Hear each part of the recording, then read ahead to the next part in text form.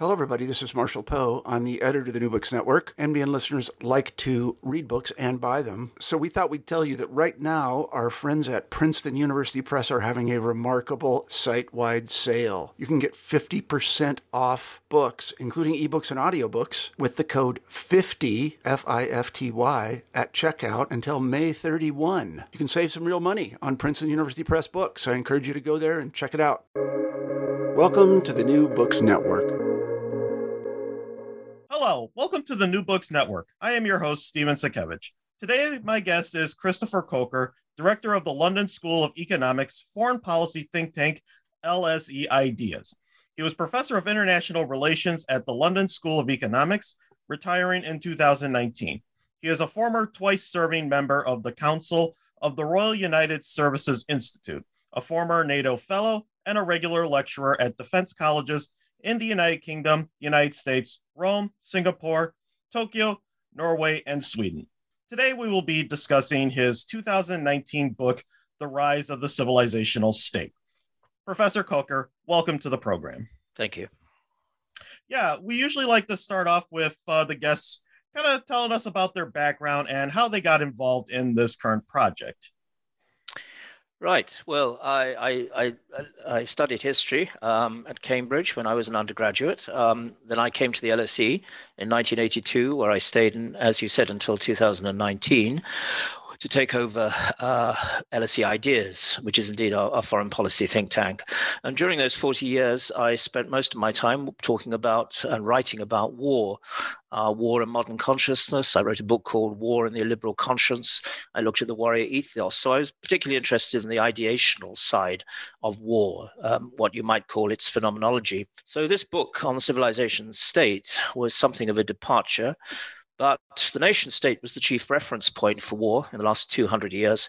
And so I was intrigued to ask myself the question, is the civilizational state likely to be a reference point for another war between the great powers? That's very interesting. And perhaps we could get into a brief discussion about what is the civilizational state, or maybe begin off with what is a civilization. I know you spend a little bit in the beginning of the book explaining that with references to Oswald Spengler and Arnold Toynbee. Well, a civilization is a word, of course, that anthropologists don't like to use any more than they like the word tribe, but we don't need to worry about the anthropologists because historians love the word civilization and they write about it all the time. Civilization is essentially a style of life, so you can define it by the architectural styles, the Baroque or the Rococo, for example, the classical Greek. These are definingly Western. You can define a civilization by its practices, its procedures, like international law, for example, which was a European invention in the 18th century that was later exported to the rest of the world. But above all, I think a civilization has a governing principle, an idea of what it's there to achieve in life. It's about its value system to a very large extent. And so when we think of Western civilization, we might think of the social contract, which has been a dominant idea in political philosophy in the Western world since the 17th century, and I think is very, again, can be said is definingly Western. So what is a civilizational state? Well, I often quote the words of a book by writer Jacques Bainville called The History of France, in which he says in his opening sentence, France is neither an empire nor a race. It is better. It is a nation. The nation state is an idea that again was Western, definingly Western, that goes back to the 14th and 15th centuries. The first nation state in Europe was England. The second was France. The two countries might dispute the precedence here, but they were undoubtedly the first nation states. What makes Russia and China, that are the two principal civilization states in the world today, different is that Russia has always been an empire. It's still struggling to become a nation state. And it's possibly embracing a different identity, that of a civilization state, which is effectively an empire in all but name. So I remember the words of Alexander Solzhenitsyn 30 years ago when he said that the Ukraine is ours. And Kazakhstan is ours, but Turkmenistan isn't ours. Russia cannot see its identity without Ukraine and without Kazakhstan. That makes it very distinctive from, say, England in the United Kingdom, which did not absorb a Scottish identity any more than the Scots absorbed English identity, and when they came together as a union in 1707, they maintained distinctive identities. So England can survive the collapse of the United Kingdom, were Scotland to become independent. Russia cannot survive the loss of Ukraine, to a lesser extent Kazakhstan, and therefore it wants a privileged relationship with Ukraine as part of the Russian world. So Russia is an empire still, calling itself a civilization state, and China is a race.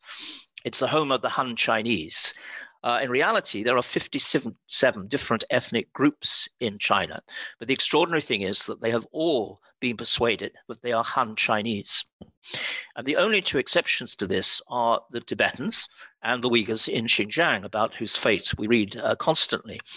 Tibet, because of its religious identity, which makes it difficult, if not impossible, for Tibetans to become Han Chinese in their own imagination, and the Uyghurs in Xinjiang, who, because they are Muslims and part of the Ummah, a Muslim community, would also find it very difficult to become a Han Chinese.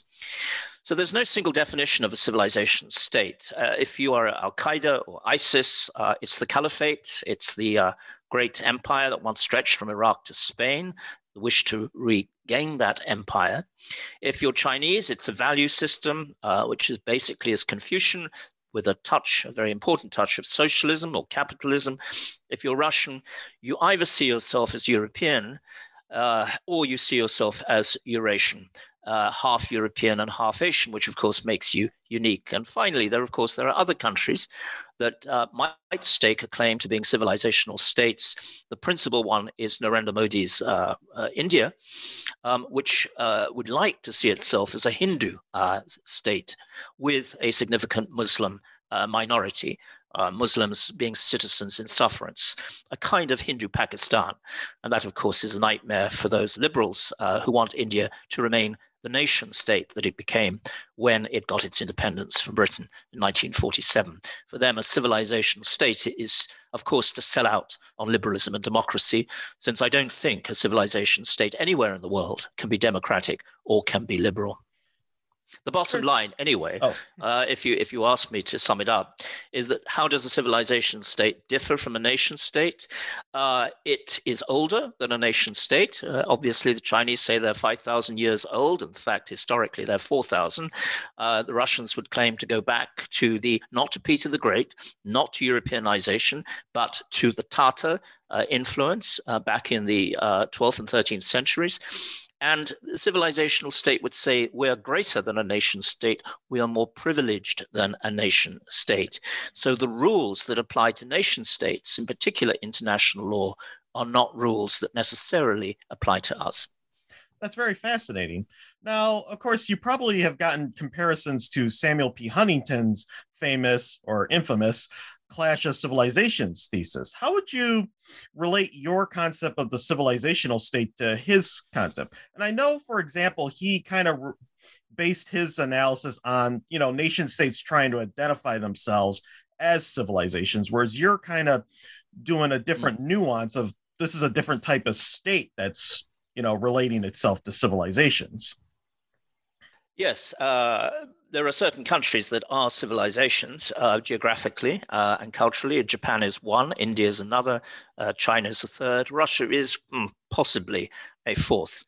But of course, when we talk about Western civilization and we talk of it as a political unit, or what Donald Tusk, who used to, of course, be a very important European Union commissioner, said it's a political civilization. The West is Japan, is Europe, is the United States, is Australia, is New Zealand. It's a political civilization. It's a liberal international order. So in that way, it is distinctive geographically and culturally from the others that I've mentioned. But since you mentioned Samuel Huntington, I've always thought Samuel Huntington has received a bad press. I mean, his book survived in a way that Francis Fukuyama's End of History has not survived. So it's a book which we still go back to. It's been translated into 60 different languages. And what he was saying essentially is that, look, the West the world is not going to become Western. The West will have to coexist with other civilizations with their own distinctive ideas about their own future. He was a great critic of liberal internationalism, which I think has finally perished in the debacle in Afghanistan. So he was totally against regime change, democracy promotion. He was in favor of what we now call value pluralism. In other words, he did not believe that Western values were superior to those of the non-Western world, and nor did he believe that they were universal values. He believed that the world would be made up of different value systems. Many, of course, those values they would hold in common, but some values would be different. Where he made a great mistake was suggesting that civilizations have political identities and a political consciousness, which is nonsense. They don't. States have a political identity and consciousness, and it's the Chinese state and the Russian state and the Japanese state that we should be interested in. But I think had he lived longer, he might have said that civilizational states may well conflict with each other.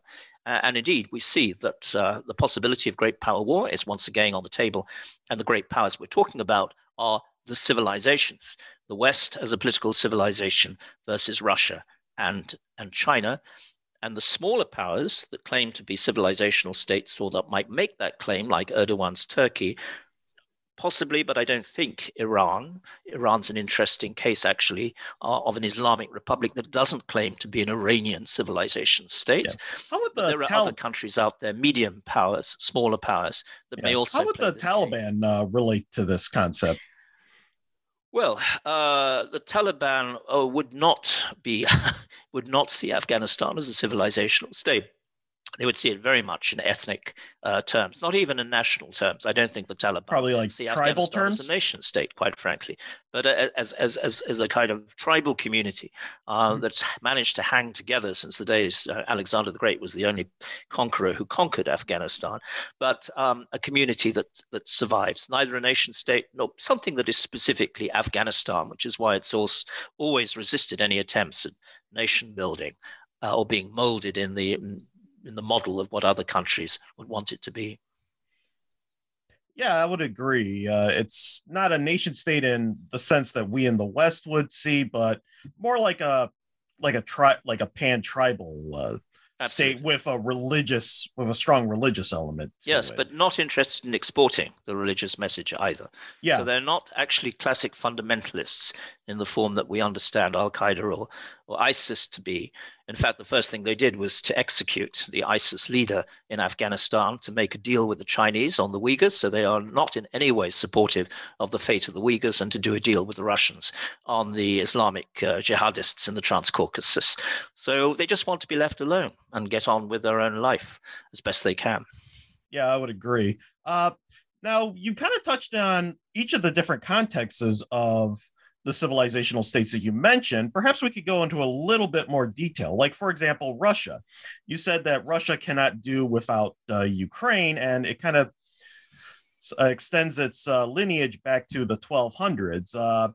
Personally, I would probably say even back to maybe 988 when Prince Vladimir converted to Orthodoxy. That's like the foundation, the ancient, the Kievan Rus as the foundation of the Russian civilization, as many Russian thinkers would put it. But you said Russia cannot do without Ukraine. Could you expand on that? I would agree. Well, let me just say that what are the distinctive features of Russia as a civilization state? I mean, orthodoxy you've touched upon already. Putin has made it very clear that Russia is not a Christian state as such. 40% of its population is non-Christian in one form or another. But the Orthodox Church is very important in terms of Christian values, which he claims that the Europeans are not willing to defend. He claims, secondly, that Russia is either a European state. He is, by definition, a Europhile. His second language is German. That's his background. He comes from St. Petersburg, the most European-oriented of all Russian cities. But it's an illiberal European state, so it does not buy into the value system of the European Union, for example, could never aspire to become a member of the European Union. However, there are people around Putin who claim that it's not European, it's Eurasian. And people like members of the Izborsk Club, for example, which is a nationalist club, talk about how Russia is genetically Asian, not European, that it is the heir of the Tatar 300-year occupation by the Tatars, that it has a genetic inheritance from the Tatar period of its history. So there's no orthodoxy here on what makes Russia a civilizational state, but you can see that the language is very different. It's cosmopolitan is not there. Genetics is very much there. History is also extremely important. So the textbooks have been rewritten to remove what Marxists used to call internal contradictions in the story of Russian history. The fellow who runs the Russian Historical Association is the former head of the Russian intelligence network. It's not surprisingly. So there's a version of Russian history which is taught now to a generation of young school kids. And even in Russia, there is in the Russian military, there is the idea of a spiritual unity of the Russian people. But the army is there for two purposes. One, to maintain that spiritual unity, which is a term, of course, that's totally foreign to a Western audience, and also to correct historical mistakes. Those historical mistakes include the loss of Crimea. That, of course, mistake was corrected in 2014 with the occupation of Crimea. But another historical mistake was the loss of the Baltic states as well, and certainly the loss of Ukraine. And these may be corrected at some point.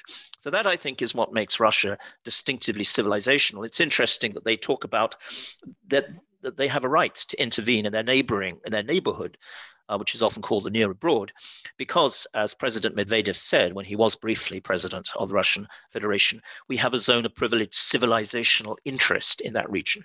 So he's not talking about the classic spheres of influence, which delineated the European powers at the end of the 19th century when they divided the world up between them. He's talking about civilizational spheres of interest. And I think that is meant to legitimize Russian intervention. If we're looking at China, we're looking at Confucianism, which of course was derided by Mao Zedong, but which is now back in favor. So Confucian textbooks are now part of the syllabus in schools. Xi Jinping, the Chinese leader, pays his respects by visiting Confucius's birthplace every year. There are Confucian concepts now that have been introduced into Chinese foreign policy, like the idea of a harmonious world. There's also the importance of history, the patriotic history courses that are now teach the next generation of young Chinese that the 19th century was the century of humiliation. And it's very important to understand why it was the century of humiliation, not because China was defeated in 2 wars. China has been defeated many times in its 4,000-year history. In fact, there have been 2 non-Chinese dynasties, including the last dynasty that was in fact Manchu and not Chinese. But these dynasties, these conquerors, became Chinese. They integrated. They were won over by the superiority of Chinese civilization. The problem with the Europeans in the 19th century was they refused to become Chinese. They did not respect Chinese civilization. They said because they'd had the Enlightenment and the Industrial Revolution, they were far superior to the Chinese. It's the first time in 2,000 or 3,000 years of Chinese history that people came along, didn't conquer them, but defeated them and said, we're not interested in becoming Han Chinese. The nomads who came across the Great Wall of China on horseback became Chinese. The nomads who came by sea didn't. And this is a message that China is very keen to get across. And finally, there's this idea of value pluralism, that human rights and the rule of law are fine for the West because they are part of a Western value system. They're grounded in Western history, but they're culture specific. They do not apply to other civilizations, and certainly not to the oldest surviving civilization on the planet, which is China. And finally, let me just say something about the Islamic State, which no longer exists except in small little groups. But the Islamic State tried to create the caliphate in 2015. And the caliphate is an implicit criticism of the nation state. The attempt by Arabs in the 1960s and the 1950s in emancipating themselves from European colonialism to create European-style nation states. That for them is an abomination. The nation state is un-Islamic. The caliphate is what it's all about. But there is a significant difference, and I'll conclude on this note, between Al-Qaeda and ISIS. For bin Laden, and I still think for Al-Qaeda in general, the caliphate is an aspiration. It's something that will never be realized in your lifetime, but it's something for which you must fight. ISIS made the great mistake of saying it wasn't a dream, it was real, it could be realized, and they tried to realize it by creating a state in Iraq and parts of Syria. And of course, the problem with creating a state is that you can destroy it quite easily, as the Americans and their allies actually did. You cannot destroy dreams. You can't stop people dreaming about the reemergence of the caliphate, but you can knock down any caliphate that claims to be territorial. And that's a mistake, I think, that they will probably try to avoid in future. That's very fascinating. So what are kind of like the geopolitics of the present and the near future that have relationship to the civilizational state that you see, especially like how can the European Union or the United States deal with them? Well, I think we are looking at, are we not, the end of that Western moment in history, which definitely came to an end, I think, in Afghanistan a few months ago. The end of liberal internationalism, the end of regime change, the end of nation building, the end of Wilsonianism, the idea of making the world safe for democracy. These have been American objectives. Not every administration has held them, but most administrations have. That's the end of that moment. So that's the first context for the civilizational state. So the next question is there a new world order struggling to be born? Which most, I think, analysts would say is definitely the case. There is a new world order struggling to be born. And will the civilizational state be part of it? And this depends very much on what you think the civilizational state is there for. Is it just a ploy by authoritarian regimes to legitimize their practices and to revise treaties and orders that they don't like? Or is it a rightful attack on the idea of Western exceptionalism, the idea that the West got to the future first and has a right to dictate the future of other societies? Are they interested in dialogue, or are they not interested in dialogue? Is the West interested in dialogue? And above all, are we moving to what Ian Bremmer, the president of the Eurasia Foundation, calls a G0 world? That's a world in which there are no rules, there are no agreed values, there's no international consensus about global questions like climate change or human rights. Well, basically, in which everyone does what they want to do.